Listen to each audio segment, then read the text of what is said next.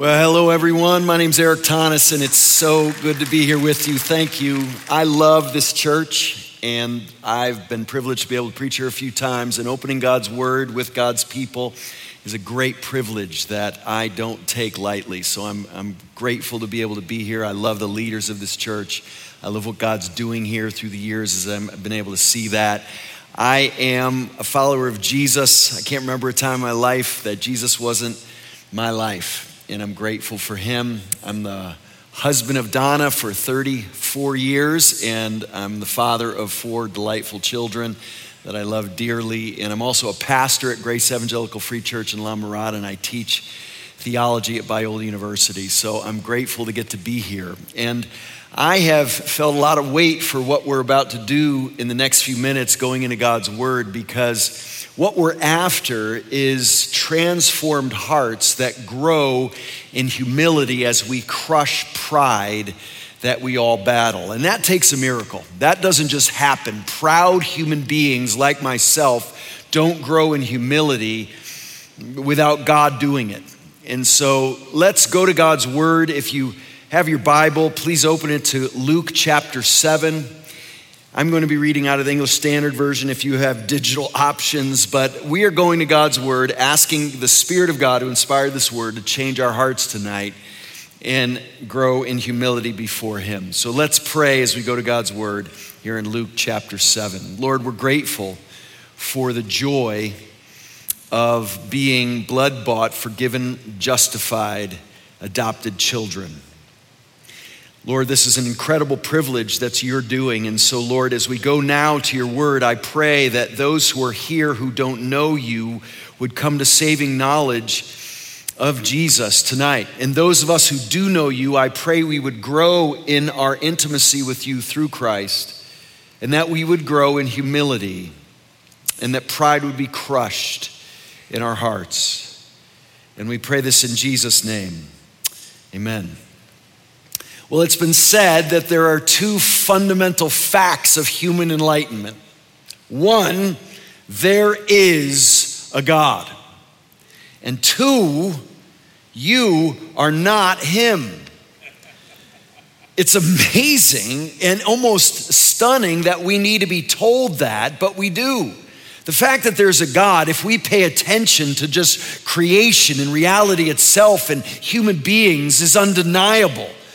But the fact is, in every human heart is this instinct to take God's place, to dethrone him and put ourselves in his place.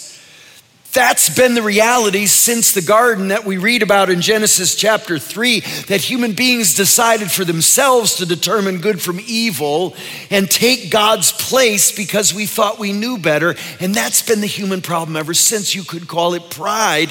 Ultimately, pride in thinking we know better than God. And so we do need that reminder that there's a God and you're not him, and we're after humility. And I don't know about you, but humility does not come naturally to me. And I'm told in the Word of God it doesn't come naturally to any of you either. Now, humility can look lots of different ways, but we have to realize that a humble heart before God is what we have to be in right relationship with God. We don't come to God on our terms, with our agendas, our job description for him of what he better be like if he's going to get our worship. But that's the human instinct. And we've got to step back and recognize that God is God and we are not. And there's a dramatic difference between who he is and who we are. Isn't it amazing when you see humility on display? Do you know who Sir Edmund Hillary was? He, along with his amazing Sherpa named Torgay, he was the first man with his trusty Sherpa to ascend Mount Everest. Can you imagine being able to say that? That's like the ultimate thing to be able to say in a conversation. You know, at every party, I'd be inclined to make sure that gets told. You know, somebody tells an impressive story and you say, well, that's good, but I'm the first guy to get up Mount Everest. It sort of kills any competitiveness at the party, right? And I would be inclined to do that all the time. But in spite of the fact that he had been the first man to climb Mount Everest, that he had attained all kinds of incredible accolades and awards and accomplishment. He was a fighter pilot in World War II. He was recognized in Nepal and in his home country of New Zealand with all sorts of honors throughout his life. And even into his old age, it was said that he was an incredibly humble man. There's actually a story of when he went back to Nepal and he was around Mount Everest, and some people recognized who he was and they said, "Would you please take a photograph with us?" And they gave him an ice pick that mountain climbers use, and they said, "Would you hold this for the photograph?" And they gathered around him, and just as they were about to take the picture, a man walked by who was a mountaineer who didn't recognize Sir Edmund Hillary, and he said, "Excuse me, sir. You were not holding that ice axe properly." And he went over and he adjusted it to show Sir Edmund Hillary how to hold the ice axe properly. And everybody said that Hillary just said, "Oh, thank you." And he held it the way the man told him to. That's not how I would have reacted at all. I would have wanted to make sure that man was put in his place. But that kind of humility is rare. But it's the kind of humility we need to find in our own hearts as God works in our hearts. And so we've got to serve this God in this way. And it's hard, isn't it?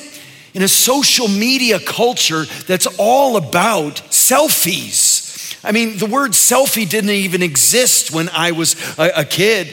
But now selfies are the constant mode so many of us are in. Look at this young lady in this photograph. I'm just amazed by her as she is standing in front of one of the 8 great wonders of the ancient world, the Acropolis, the Parthenon, right? Could we leave that up there for a second? Just look. But that sort of typifies our world, right? That she's the prominent thing in the photo she's taking, not this awesome wonder of the ancient world. But that's how we are. We're taught to be self-absorbed. It's encouraged all the time by well-intentioned teachers and coaches and parents. We have our heads pumped up all the time, and we're even told things like, "You can do anything you set your mind to." Is that true? Now hear me, I'm all for helping people realize that most of us can do way more than we think we can. But who can do anything he sets his mind to? God. Who else? No one.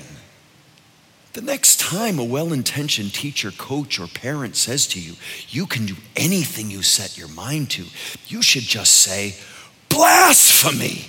That's blasphemy. That's only true of God." And we overstate things in our efforts to encourage each other, and we talk to each other as if we're God, as if we're all powerful, as if we can do anything we determine to do. No, we are frail creatures, awesome creatures made by God in his image. But we're creatures, and we're dependent on the Creator for every heartbeat, every breath, every molecule, every atom. And so we are taught constantly to exalt ourselves, even to the place of God. And this evening's message, it flies right in the face of that. We've got to realize that, see how frail I am. I almost tripped over that, and that would have been great, as a great illustration if that happened. So, but the challenge of humility is a challenge, and I need to wake up every morning and go to war with pride. Every morning. But even though it's so hard, you do realize it's a command. Listen to 1 Peter 5. You younger men, here's what it says. "You younger men, likewise be subject to your elders, and all of you clothe yourselves with humility toward one another, for God is opposed to the proud, but gives grace to the humble." I don't want God opposed to me, do you? I want grace, and God says the ones who receive grace are the humble ones. The ones who receive opposition from God are the proud ones. And here's the command: humble yourselves, therefore, under the mighty hand of God, so that at the proper time he may exalt you casting all your anxieties on him because he cares for you. We live in about as comfortable as a society that has ever existed, yet there's more anxiety maybe than ever has existed. And we find the way to exaltation and shalom, peace, and freedom from depression and anxiety and worry and all these things, not by exalting ourselves, but humbling ourselves before God and allowing him to exalt us before him. And the key is knowing that all we have is a gift from God. Listen to 1 Corinthians 4:7. What do you have that you did not receive? That's a rhetorical question, you know. Right? Nothing. If then you received it, why do you boast as if you did not receive it? You see, we have to humble ourselves before God, realizing everything's gift. See, the American mentality is being a self-made man. That thing's never existed. Nobody's a self-made man. We're all utterly dependent on God for our very existence. And so this humility has to come from God humbling us under his mighty hand. And please don't think humility is self-loathing. This is how C.S. Lewis put it. He said, true humility is not thinking less of yourself. It's thinking of yourself less. It's not, oh, I'm a horrible person. No, you're made in God's image. You actually are capable of reflecting God. You're an awesome creature. But the kind of confidence that comes from that sort of humility frees you from being self-absorbed. One of my favorite philosophers who said many wise things is a man named Mike Tyson. Some of you might be too young to remember Mike Tyson, and you just see him as a novelty now. But back in the late 80s, early 90s, he was the baddest man on the planet in a boxing ring. And he was just annihilating everybody in the ring, sometimes within 10 seconds. And he said some pretty brilliant things. I have a strange fascination with Mike Tyson. I'm sorry. He's a fascinating character. He raises pigeons. He has since he was a kid. He's from New York City, and he was a kid who got picked on a lot, actually. He has a speech impediment, and you remember near the end of his career, he was getting kind of desperate, and he fought a guy named Evander Holyfield, and he actually bit a chunk out of Evander Holyfield's ear. And then in the next round, they let the fight keep going. He took another chunk out of the other ear. Those two guys actually have a candy product now that's a piece of Evander Holyfield's ear. Quite bizarre, but marketing wins in that situation. But I remember Mike had to go for counseling to find out if he could get his boxing license back. Extensive 6-month counseling, which is interesting. Are you psychologically fit to beat people up for a living is an interesting question. But he had to go for counseling, and I saw the interview. And he says brilliant things. One time, Trevor Bervick, he was about to fight Trevor Bervick, and somebody said, how are you gonna do it? And he said, well, I have a plan. Everybody who fought Mike hasn't had a plan, but I have a plan. And they said, Mike, what do you think of that? And he said, everybody has a plan until they get punched in the mouth. Oh, is that true? Not just in boxing, but in life. Isn't that true? But they said, what'd you learn about yourself in counseling, Mike? And he said, I learned 2 very important things. First, I have absolutely no self-esteem. And second, I may be the biggest egomaniac on the planet. And you think, well, you can't be both of those, can you? Yes, you can. You see, the human makeup, I've realized, is this pendulum swing between insecurity over to arrogance and back to insecurity. And we're sort of this bundle of insecurity and arrogance all at the same time. You ever notice a guy who talks about himself at the party nonstop is actually deep down insecure? I mean, if you're not insecure, why do you got to talk about yourself all the time? And so what we're after is actually a deep, profound confidence that comes from humility. That's what we want. That's what we're after here, is what God is able to do in our lives and hearts. And so I want to get here by going to a meal in the Bible. I love this theme. that this series is on. Meals with Jesus. Food is a huge concept in the Bible. Did you know that? I mean, think about how many times food is a really important issue in the Bible. What's the issue in the garden? God blesses them with all this food right before them. And then what's the issue? A piece of fruit in the fall. And then it just keeps going, you know. Esau sells his birthright for a bowl of porridge. And then throughout the law, you've got all these dietary and food laws, and you got fasting as part of religious observance, and you got feasts that are in the law, and you've got all kinds of issues of manna in the wilderness, right, and water from a rock. And then we get to the New Testament, and Jesus says he's the bread of heaven. Right? And what's the central observance of Christian worship? The Lord's Supper. And how's it all going to end one day? With a wedding banquet? Isn't that cool? Food's all over the Bible. Oh yeah, Noah's son who caused all the problem was Ham. See, it's everywhere. I'm sorry about that. I just had to slip that horrible joke in there. But yeah, but a theology of food is huge in the Bible. And Jesus does some serious work at meal times, like the one we're about to look at. And I want to show you humility on display in the life of someone. You know, we've talked a lot about what humility is in theory, but there's something about seeing it in someone that really makes it hit home. And I want to introduce you to one of my heroes tonight. You may find this strange, but I actually have a document on my computer with a list of people I want to meet in heaven in the order I want to meet them. It's kind of strange, maybe. Of course, Jesus is at the top of the list. I don't know, will there be a waiting list? Everybody's going to want to see him, right? But then I've had these heroes of the faith near the top of the list for a long time. You know, Peter and Paul and Elijah and Isaiah and Moses. But as I've grown in my Christian life, there have been people in the Bible moving up the list consistently to the point where they're right at the top now. And they're people whose names we don't even know. People like that one leper. 10 were healed, but one came back to praise God with gratitude. We don't even know his name. I want to know who that guy is in heaven and have a conversation. Well, you think there'll be a directory or something? I don't know, but I want to find him.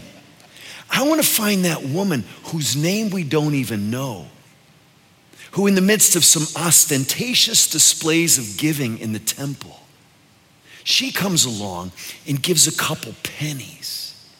And Jesus calls his disciples and says, "Guys, come here. See that widow? She just gave more than everybody." And they say, "What are you talking about? She gave next to nothing." And he says, "No, she gave everything she had." And he exalted. We don't even know that she knew Jesus did that. She might have had to wait to heaven to find out that the Savior commended her in that way. I want to meet the Canaanite woman who came to Jesus desperate. And he said, "But you're a Gentile." And she said, "I'll take even the crumbs off the table." And he exalts her as a woman of great faith.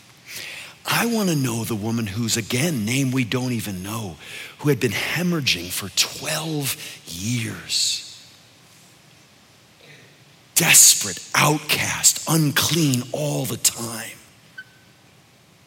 And in her desperation, she makes her way through the crowd and grabs Jesus' garment. And he feels healing power go out of him. And she's healed. And he exalts her faith.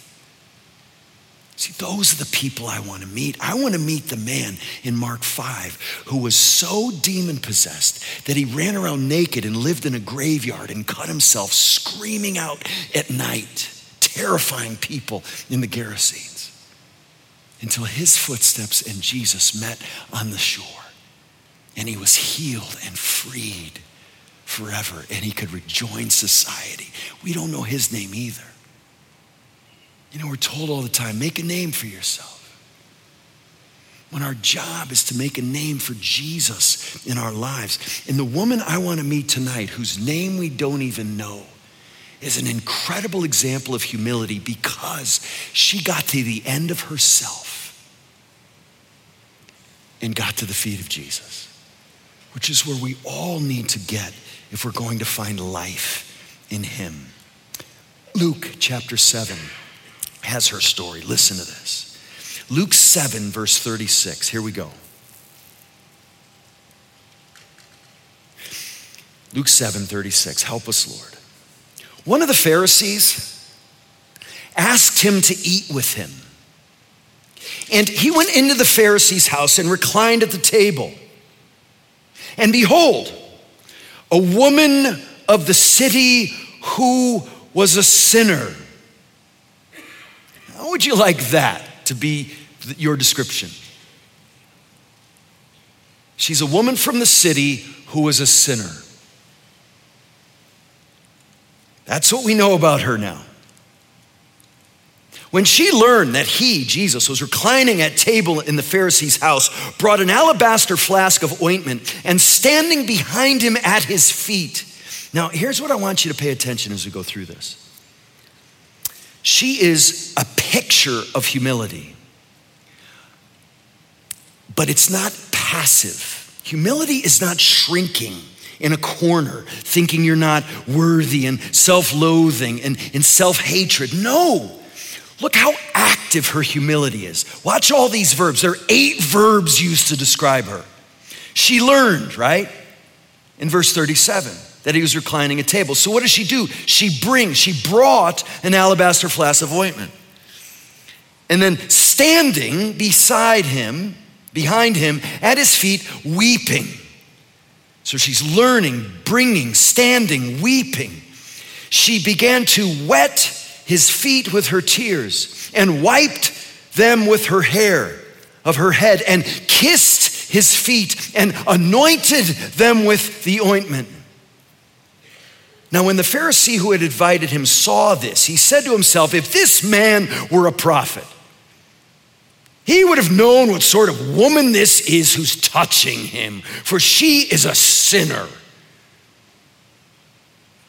And Jesus answered, said to him, Simon, I have something to say to you.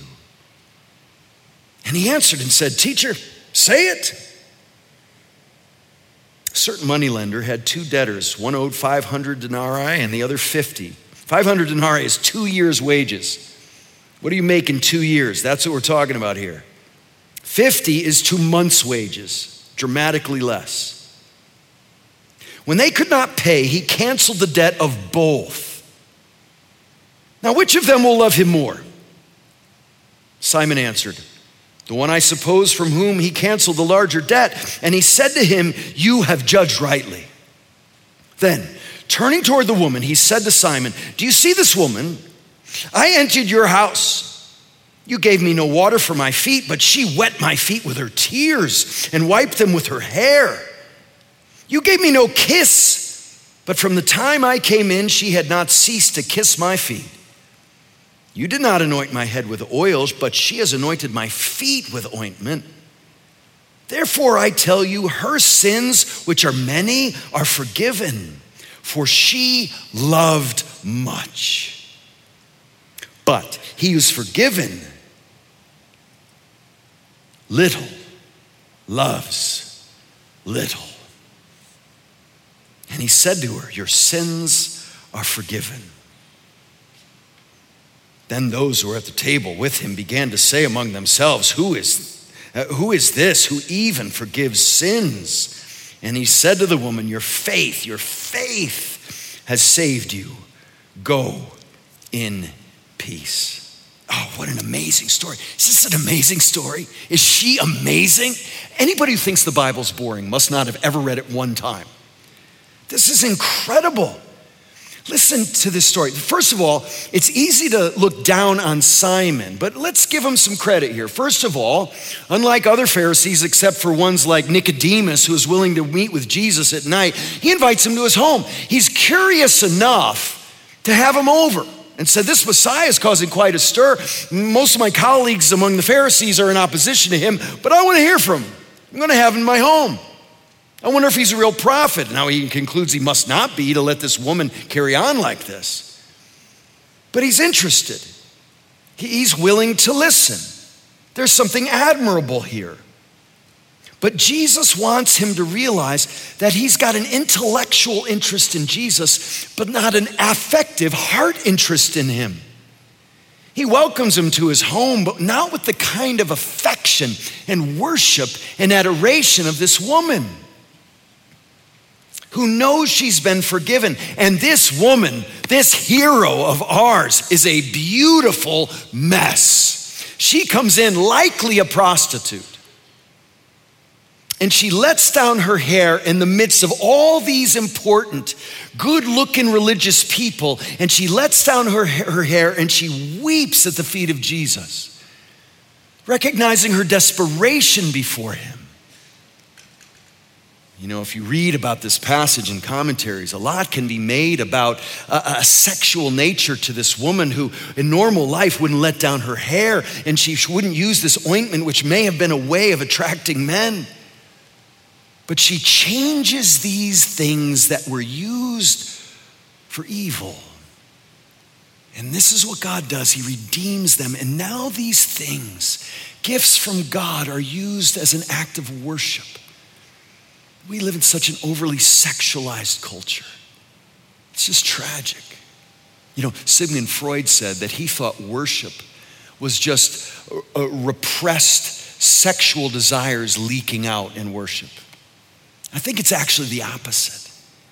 I think sexual immorality and sexual idolatry and being over-sexualized is the leaking out of worship instincts.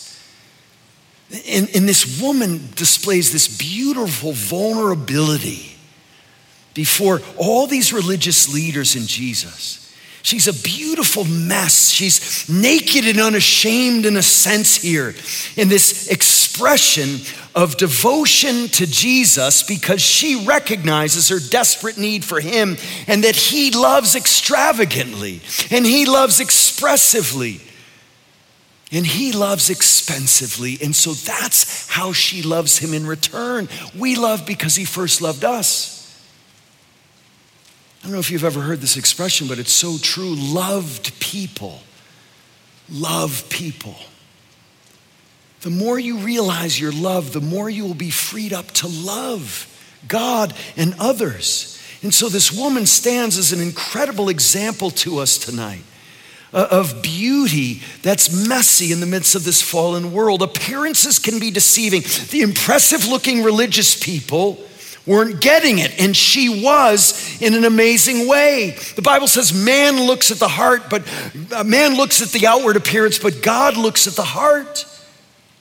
And so her love mirrored the love she received from Jesus. And it was extravagant and expensive and expressed like David, who danced with all his might in his worship of God, even with the disdain of his wife in response. She knew she had been forgiven much. Do you realize how much you need forgiveness? Do you realize how God loves to forgive exhaustively? The accuser of the brethren is what Satan's called, and he loves to remind us of our sin and our failure. But Jesus comes and he offers forgiveness that covers it all. His blood covers it all. He frees us from sin and bondage and guilt and shame that would otherwise crush us.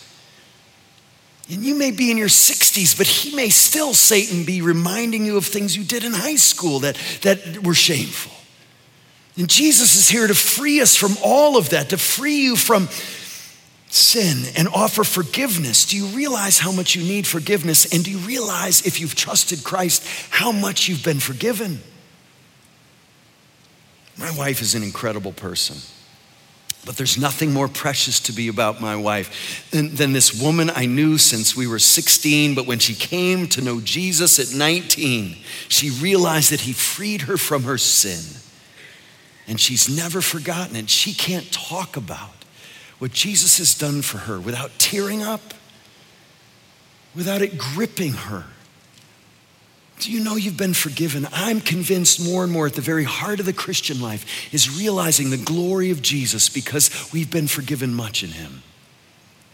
Oh, our sin is great, but his grace is greater still. That's the message of the gospel. We all like sheep have gone astray. Each of us has gone to his own way. No one is righteous, no one.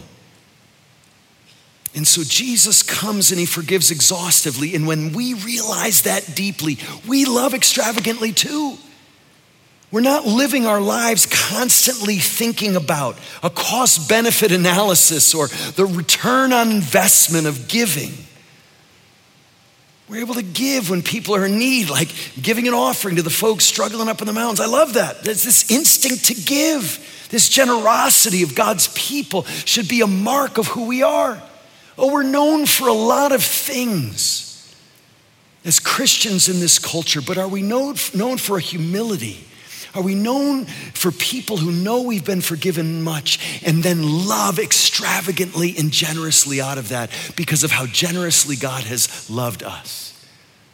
That should be a mark of a Christian as much as anything. Listen to Michael Morrison. Usefulness is not the most important thing in the universe. Usefulness is not our God. Efficiency is not our God. Public opinion is not our God. Traditional boundaries of politeness are not our God. Jesus is our God. And it is useful to use up our material resources to honor and glorify him. God himself is extravagant in the way he loves. He gave us the extravagant gift of his son, Jesus Christ. It was an outrageous gift worth far more than we could ever deserve. And the grace of God in Christ gives us everything we need. This is how the Apostle Paul puts it. He who gave us his own son, how will he not also with him graciously give us all things? If he gave you his son, why would you doubt him for your daily bread? If he gave us his son, why would you doubt him to care for you tomorrow?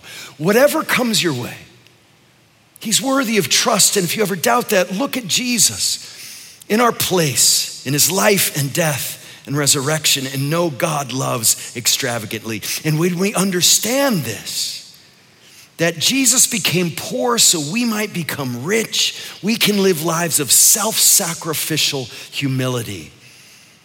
Listen to Philippians 2. Do nothing from selfish ambition or conceit, but in humility consider others more significant than yourselves.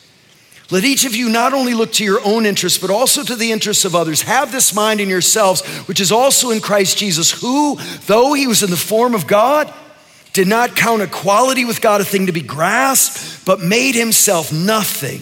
By taking the form of a servant and being born in the likeness of men, and being found in human form, he humbled himself by becoming obedient to the point of death, even death on a cross. Do you hear that? God for us, as much as he can be in Christ, realized and taken to heart, becomes the paradigm out of which we then live. Freed by the love of God poured into our hearts to now let that love spill over toward other people. Loving with reckless abandon, loving in ways that nice, moral, religious people might see as a bit extreme. One of my heroes died last week. Her name is Ruth Dix, and she has been part of our church for many years, and she and her husband, Richard, an incredible man. This is Ruth. If you could just leave her up there, that'd be great. This is Ruth. Ruth was an amazing physician who had quite a successful practice in Orange County. And her husband was a successful builder, and they decided to go spend their lives in the Congo, serving people in medicine and building who desperately needed it and had nothing to pay. Richard would literally build the hospital and Ruth would run it and save thousands of lives of babies and mothers. And they spent their life doing that. And then they retired, came off the mission field, and were part of our church for years. But then they heard, after the civil war had happened in the Congo, that the hospital they had built and run had been significantly destroyed during the war, and the hospital wasn't functioning. And so Richard and Ruth in their 70s, unretired, And they went back to the Congo, and Richard rebuilt the hospital, and Ruth started saving lives again as a physician, serving with incredible self-sacrifice and humility, because they came to know at an early age in their life that Jesus had given himself for them and took their place, and that they had been forgiven much. And that had so gripped them that they lived their whole lives in self-sacrificial service to others.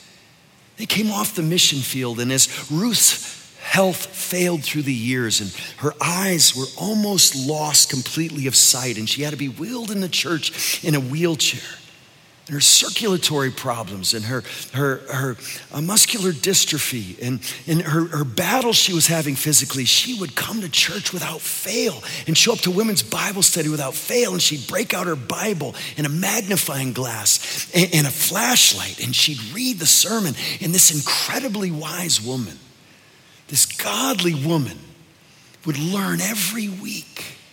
Every time the church opened, Ruth was there serving people, praying for people, caring for people. After the first service, we would have 3 services, and after the first service, I would go find Ruth after I preached, and I'd said, "Ruth, you got any feedback for me?" And she always had something. She'd say, "Eric, you need to get to the gospel a little sooner next time. Eric, that point wasn't very clear." Or, "It was all about you this morning. It can't be that way."